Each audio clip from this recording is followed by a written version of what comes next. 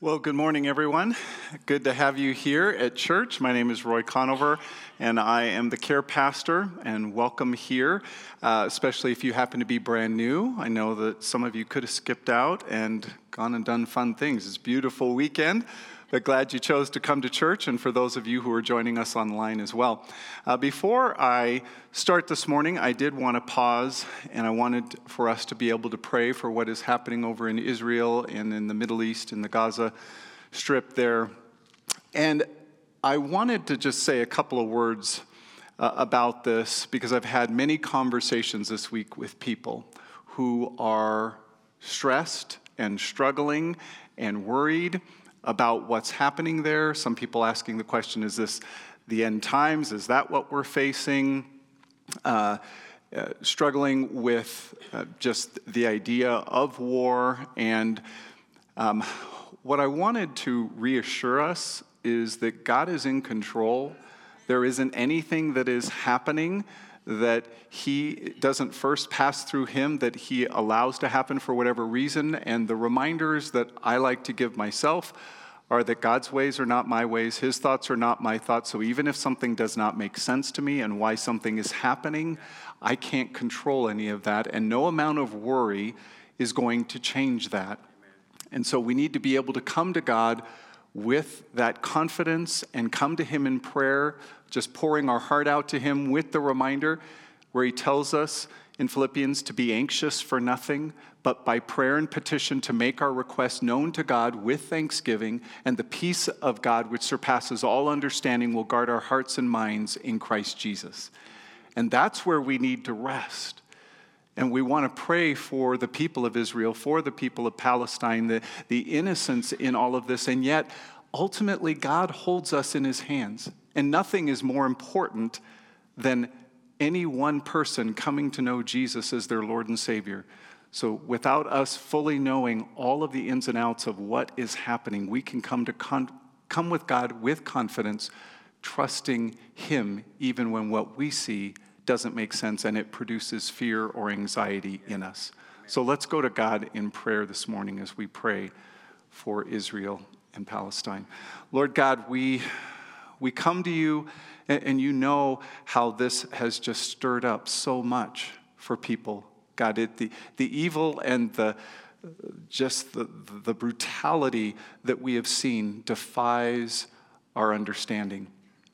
And God, we pray for you to intervene. We ask you in our limited human understanding, not knowing all of your purposes, but God, we ask you to please bring peace. You tell us to pray for the peace of Jerusalem. We pray for the peace of the nation of Israel and for the Gaza Strip. We pray for you to protect the innocent Palestinians in this. And God, ultimately, that we would just surrender to your will and trust you even when we don't understand. But we just surrender all of this and surrender those people in that region to you. And we just ask you to do more than we could dream or imagine. We pray in Jesus' name. Amen. Amen. Well, we are in the series, He Hears Us, which is a study of Psalms and using the Psalms as a way for us to actually pray to God in lots of different circumstances and in ways in our life. But if you're brand new and joining us, you may not realize this is part of a larger series, Bible in a Year, that we started in May. And so we started in Genesis, and we've been working our way through the Old Testament, currently camped out in Psalms as we're talking about prayer, because so much of the Psalms is about prayer and talking to God.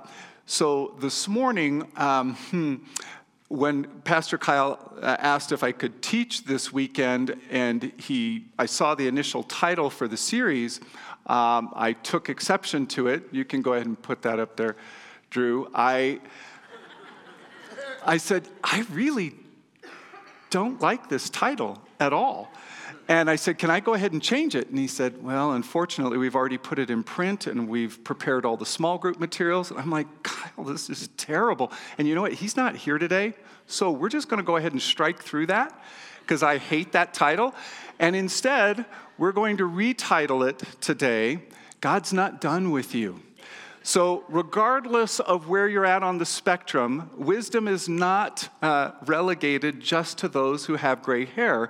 Those who have gray hair sometimes do have more life experience and wisdom, that's true, but age is not an indicator of wisdom and maturity. But we're going to dive into that today. I just want it to apply to everyone, okay? So God is not done with you. Now, I did an informal poll as I was preparing for this because I was curious to see what people thought contributed to maturity or how they grew in their life. So here were just some of the anecdotal comments that I got from people when I asked them that question. One person said it was serving. For them, they grew and matured when they put other people's needs before their own. I thought, okay, that makes sense. Experiences. For another person, they just said experiences, because the more I have experienced in the life, the more I have grown and learned from my mistakes. Okay, that makes sense. Another person said groups, that for them, so much growth and maturity has happened being in relationship with other people. And when you're in a group, you get to know them better, and you do life together, and sometimes they challenge you, and so maturity can come through that. Another person said Jesus, which is always the right answer, right? If in doubt, just say Jesus. And for them, it was deeper. For them, it was about growing in their relationship with Jesus and his specific words in the New Testament. For them, that has helped them grow in maturity. The next person said church. And we know that the Bible in Hebrews chapter 10 says, don't forsake the assembling together. There is an importance when we gather together because God is here with us and we're hearing God's word taught and we're in relationship with each other. So that will bring maturity. And then I talked to a married couple. This was fun. I was curious to see what the response would be from the husband and wife. And the husband's first response was, well, I just do whatever she tells me. Like, okay, there's probably some wisdom in that. And he said, but in all seriousness, I've learned not to dismiss what she says because there is usually a lot of wisdom in it. And he has grown over the years to trust his wife's wisdom and her voice. She talked also about experiences, the same as someone else, but for her, the twist was she's learned over the years how much to invest in the relationships in her life, that some relationships are not going to produce the best in her, and so she's learned with family, friends, coworkers, whoever, how much time she should give to those relationships. The last person said the word truth. She grew up in a home where there was so much deception and lying that when she was older, she wasn't sure what the truth was. And then she got into a relationship with Jesus. The Holy Spirit came to live inside of her. And for her, she said, now I live with the truth coming from the inside out instead of the outside in. That was so good. Now, all of these are variables and things that we can experience, choices we can make that will help us grow because there's no guarantee to maturity. It's dependent on us and what we do with all of these things in our lives. But just to give you a snapshot of what that looks like. Now, today we are going to be in Psalm 71. And Psalm 71 is written by someone that is anonymous. We don't actually know who wrote Psalm 71. So you can put that up there, Drew. So with Psalm 71, the writer is anonymous, but what we do know is that he was most likely middle-aged, maybe a little bit beyond that. And so he was looking toward retirement age. He was someone that had adversaries. He had people who were pursuing him, and he was looking to God to protect him and to help him. He was most likely a musician in the temple, serving God day and night. This much we know based on just studying and what scholars have discovered as they've researched this particular psalm. But we also see that he makes 3 affirmations about his relationship with God, but they're bound up in time, which is interesting. And so I kind of put it in my own words, but came up with 3 different ways that he makes these affirmations. And the first one is he remembers. He remembers. And so what he's doing is he's actually looking back on God's faithfulness in his life. Remember, he's about middle age, a little bit beyond that. And what we see in this passage, in part of the psalm, is him looking back. He says, "For you are my hope, Lord God, my confidence from my youth. I have leaned on you from birth. You took me from my mother's womb. My praise is always about you." So he isn't even listing out here all the different experiences he's had that gets him to this place where he's remembering from the time of his birth and his youth God's faithfulness, but this is what he is remembering. And it brings me to this point, if you will, about thinking about our past and remembering God's faithfulness, and it's this. When you encounter various trials, remember God's faithfulness and praise him, because we're going to experience trials in this life. This is just a given, what we're going to have happen. And I was thinking about where we started in the Bible and in Genesis, and remembering God's faithfulness. If you have been keeping up with the reading plan, we started in Genesis, and in Abraham, when he was introduced, has all kinds of different experiences where people are coming against him, and experiences where God is providing for his needs.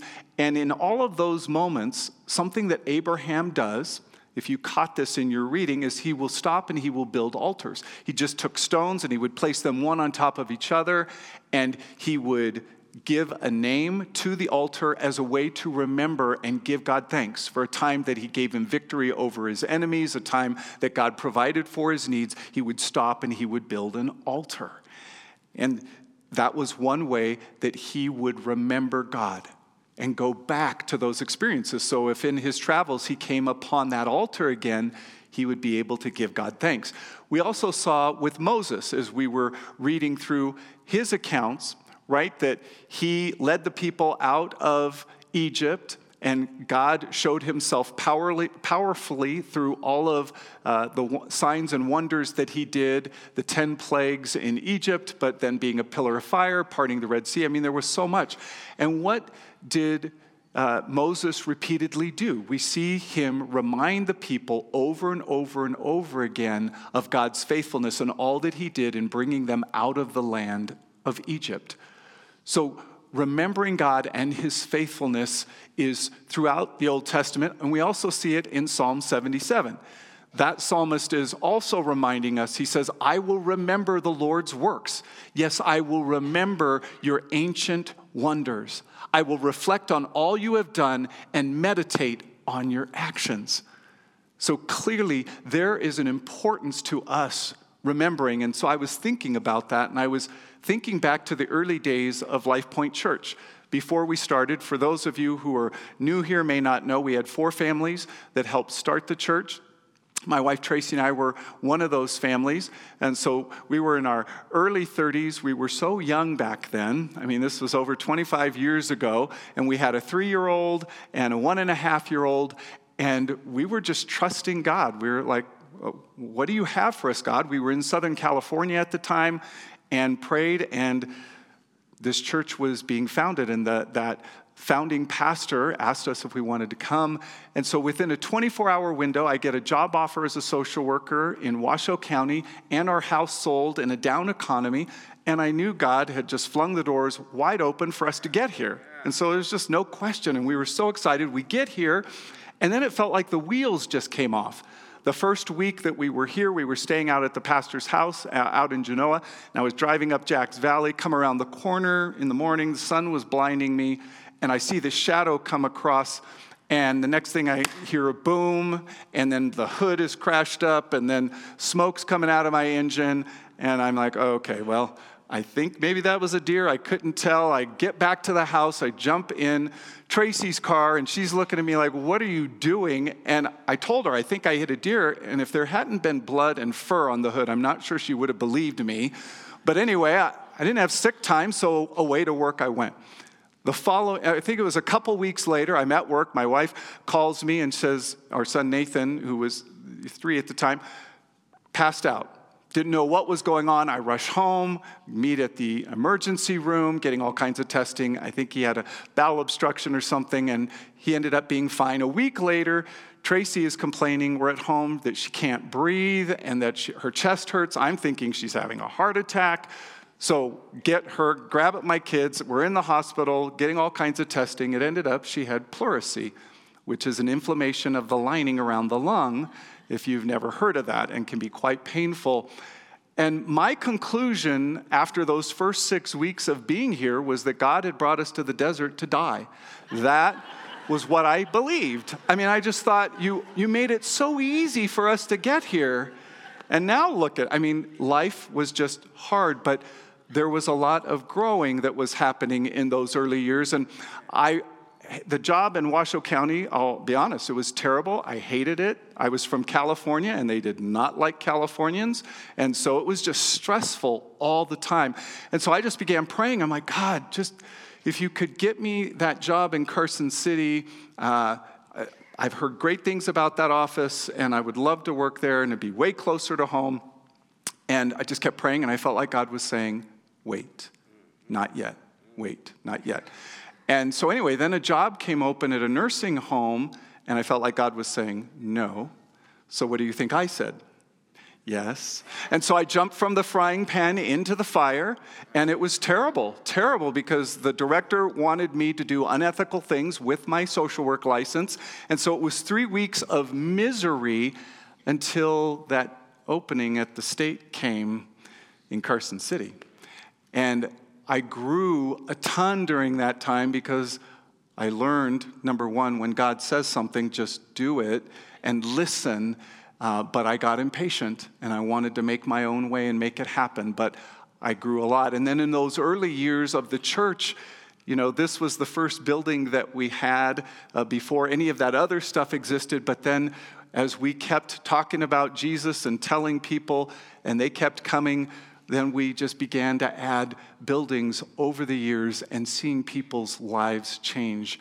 And mine was one of them that changed in that process too. So the psalmist is telling us to remember. There's an importance in remembering. And even as I was preparing for this morning, boy, it was helpful for me to think back of God's faithfulness in bringing us to where we are 25 years later as a church. The second thing the psalmist tells us to do is to remain. Not just thinking back and dealing with our past, but remain present. Remain in your current circumstances. What does it mean to remain connected to Him? Well, he says it here in the first part of this psalm. He says, be a rock of refuge for me where I can always go.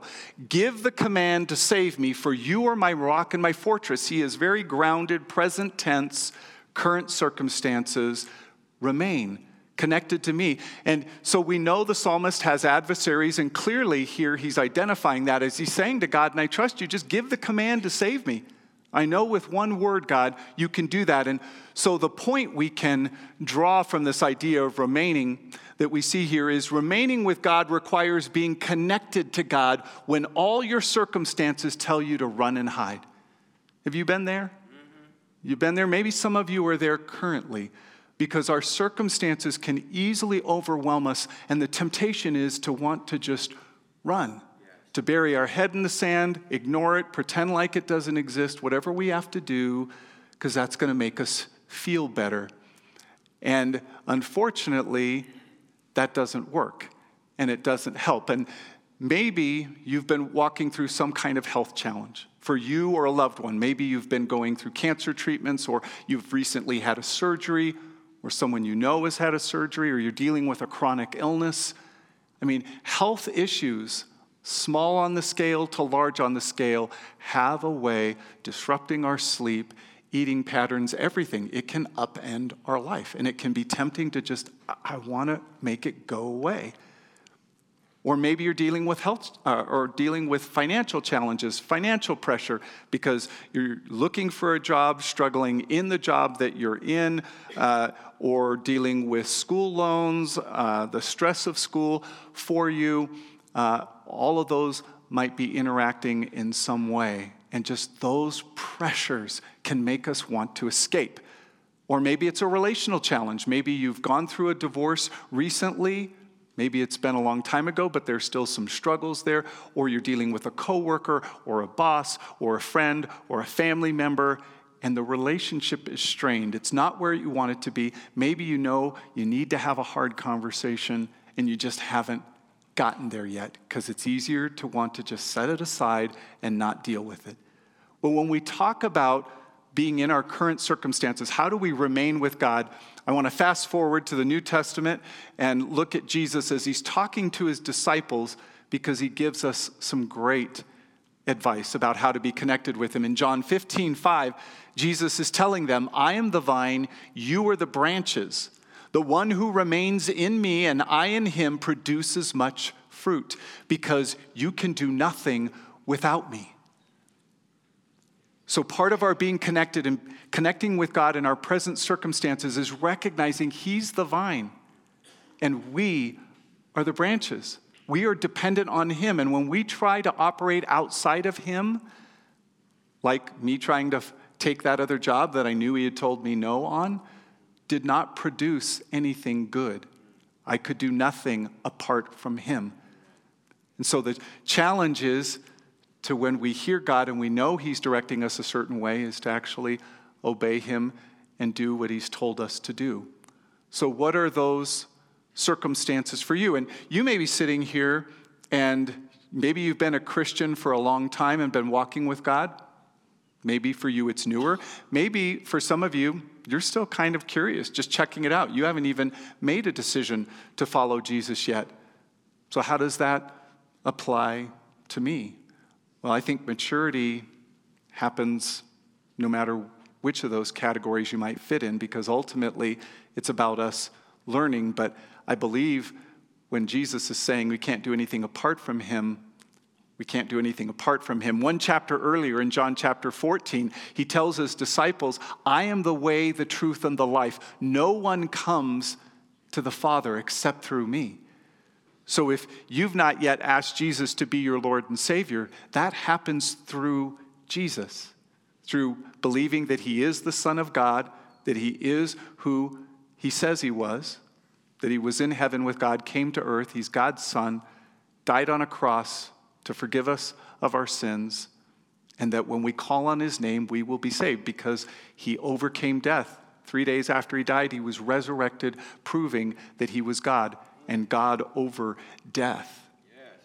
So for us, maturity is believing that, but then it's also staying connected to that. If he is the vine and I am the branch, how do I stay fully connected to him? When I was thinking about my present circumstances and my role here as pastor, I wouldn't limit it just to, what's currently happening to me today.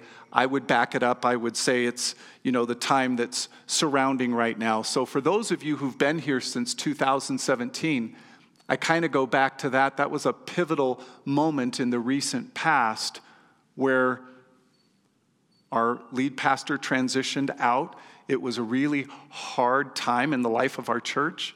I felt like God put me in a place to be here to help lead. It was uncomfortable. I made lots of mistakes. I know I hurt people in the process. That wasn't my intent, but unfortunately that does come with leadership.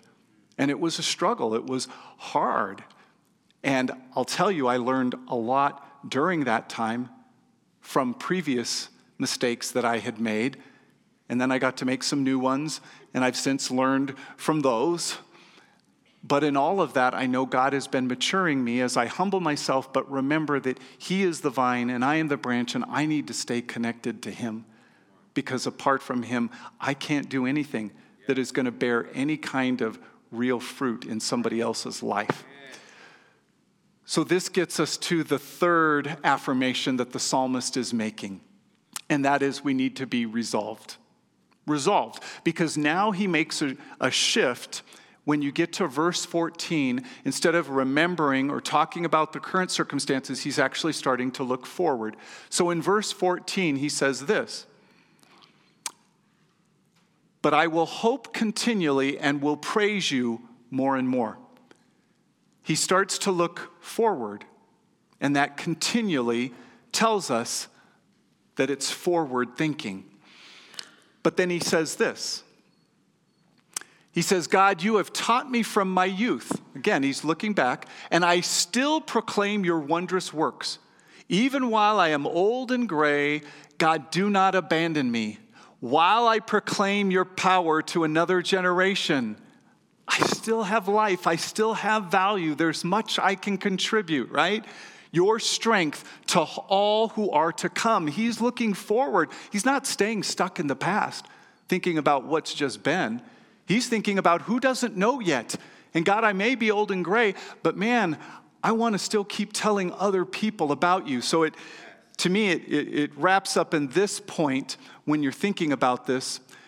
Remembering to trust God when you're old and gray begins with resolving to trust him with your todays and tomorrows. Because it's about yesterday that we build the foundation on, but it's about today and tomorrow, what's yet to come. And this psalmist is clearly forward thinking. He is clearly focused on who needs to hear about God. And is that the case for us? Are we concerned about who here yet in our valley does not know Jesus? Who yet needs to hear the message of the good news that only Jesus can bring? And anytime I think about that, I go to Proverbs 3, 5, and 6. When I think about my tomorrows and trusting God, it says, trust in the Lord with all your heart and lean not on your own understanding. In all your ways, know him. Stay connected to him. He is the vine. We are the branches. And he will make your paths straight. Those paths that haven't been written yet. And we can't see that far ahead, and that's why we need to trust him with all of our heart, and sometimes not lean on our own understanding or what we can just see with our visual eyes, because we don't have the whole picture. And we need to be able to trust him. But I get it. It can be challenging. So when I was thinking about Life Point this week and thinking about the last 25 years and how exciting it's been, you know what really excites me? What really excites me is the next 20 years. What God has not written yet, the people who aren't here yet, the people who haven't experienced life change, your family members, your friends, those who are coming after you, our kids and our grandkids. So we need to, like the psalmist is saying, I want to be able to tell the next generation. And when I was thinking about this, it always draws me to Philippians. The Apostle Paul is talking to the church there and trying to exhort them toward future thinking. Look what he says here in Philippians 3. He says, not that I have already reached the goal or am already perfect, but I make every effort to take hold of it because I also have been taken hold of it by Christ Jesus. Brothers and sisters, I do not consider myself to have taken hold of it, but one thing I do, forgetting what is behind and reaching forward to what is ahead. There is so much good in the past that we can celebrate, but let's not get stuck there and rest when we've got work to do, when there are people who don't yet know Jesus, lives that can be changed because of him. That is our assignment. So as I was thinking about that and thinking about how God wants to grow all of us and mature all of us, here we are in this prayer series, and we're going through this particular psalm where we're talking about how to think of him past, present, and future. And I thought, let's pause. We haven't done this yet in the series where we create a moment to just pray, slow down, talk to God. And talking to him involves listening, as well as maybe you need to say some things to him. But I would challenge you. I've asked the worship team to come back out. They're going to lead us in a song. And during this song, this is an opportunity for us to pray and connect with God. So I want to encourage you. You can go back to the prayer area. We have people back there who will pray with you. If you've got a health challenge, financial challenge, relational challenge, something where you could use some support, they'll pray for you. We've got those prayer cards back at the Connection Center. Anything you've got going on, write it down. The church will be praying for you. We've got the prayer board out there that you can mark it on there. But you can certainly pray in your seats as this music is happening. You can get out of your seats, maybe come up to the stairs and kneel down and pray. You can kneel in the aisles. Wherever you want to move in this room, feel free to move, but we want to create space to be able to connect with God and hear from him and just be able to talk to him.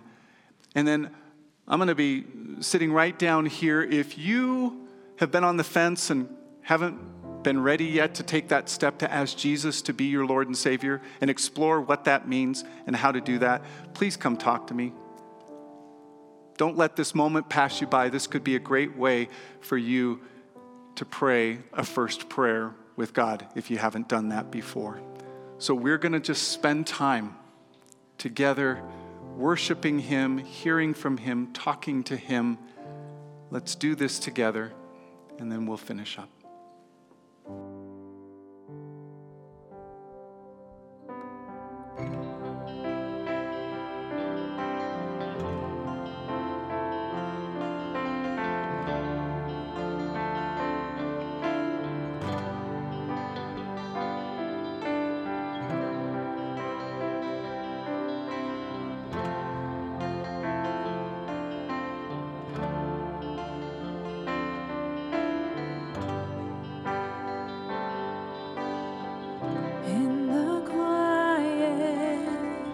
In the stillness, I know that you are God. In the secret of your presence, I know there I am restored. When you call, I won't refuse.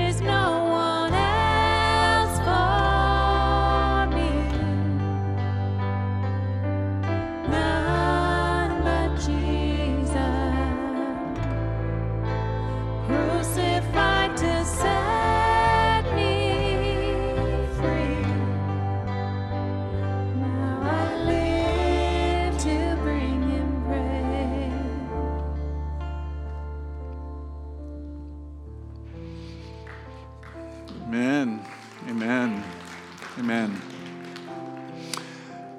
My hope and prayer is that as you were talking, listening to God, having conversation, that he was stirring something in your soul. Even if you didn't hear him, we don't often hear him. It's more just what we sense him saying or a scripture he's speaking to us. But my hope and my prayer is that you were connecting with him in some way. Before I let you go, I just want to give you a few next steps that you can consider this week based on what we've been talking about today. And the first one is just to remember. I hope you'll go away from here this afternoon, sometime this week, and whether you write this down or whether you tell someone else, think about a time in your life where God was faithful, where God showed up, where you had that Red Sea moment, where God parted the seas in your life, provided for you in some miraculous way, whatever that might be, but go back to that moment and remember. And then the second thing I would encourage you to do is to remain. What are you going to do currently? If Jesus is the vine and we are the branches, how are you going to remain in him? How are you going to be connected to him? Whether that's being in some kind of Bible study group, some kind of home group, doing that reading plan. You can get those reading plans out at the Connection Center, or spending time daily in prayer, praying with other people. What are you doing currently to keep yourself connected to him? The only way as a branch to know how to stay connected to Jesus, I need to be practicing those things. And then the third is resolve. How are you going to resolve to carry forward, to press forward, as the Apostle Paul was talking about? How are you going to do that? I think sharing your story with someone else can help you do that. That next generation, as the psalmist was talking about, resolving that even when I'm old and gray, doesn't matter what my age is, I'm going to keep telling other people. Yes, amen. So my encouragement is you would do that this week, whether it's with your barista or whether it's with a friend at school or whether it's a coworker, family member, whoever it is. You've probably had someone in mind that you think needs to know God, needs to know Jesus, that you can have that conversation with. And the Apostle Peter said that we are to be ready in season and out to give the hope that is within us, to share our testimony, to share the love of God with somebody else. So my encouragement is that you would think about somebody that you could do that with this week. The last thing is I wanted us to be able to say this prayer together this morning. And you can take a picture of this. Well, we can get you a copy of it online. It's on YouVersion, so you'd be able to grab it there. But that you would take this prayer this week and keep praying it as a reminder of how we mature and grow. What are those essential pieces? But I wanted us to be able to say this out loud together. So can we make this our prayer today? God, help me remember your faithfulness and that you will never leave me or forsake me. I want to declare your goodness as my God no matter what I'm going through, and tell others about your awesome power and your great love for the world. Help me remain faithful now and always. Amen. Amen. Now, next week, we are going to be talking about we have done wrong. Psalms have lots of these prayers in them, and so don't shy away. It's going to be great. You're not going to want to miss it. We will see you next week. God bless you.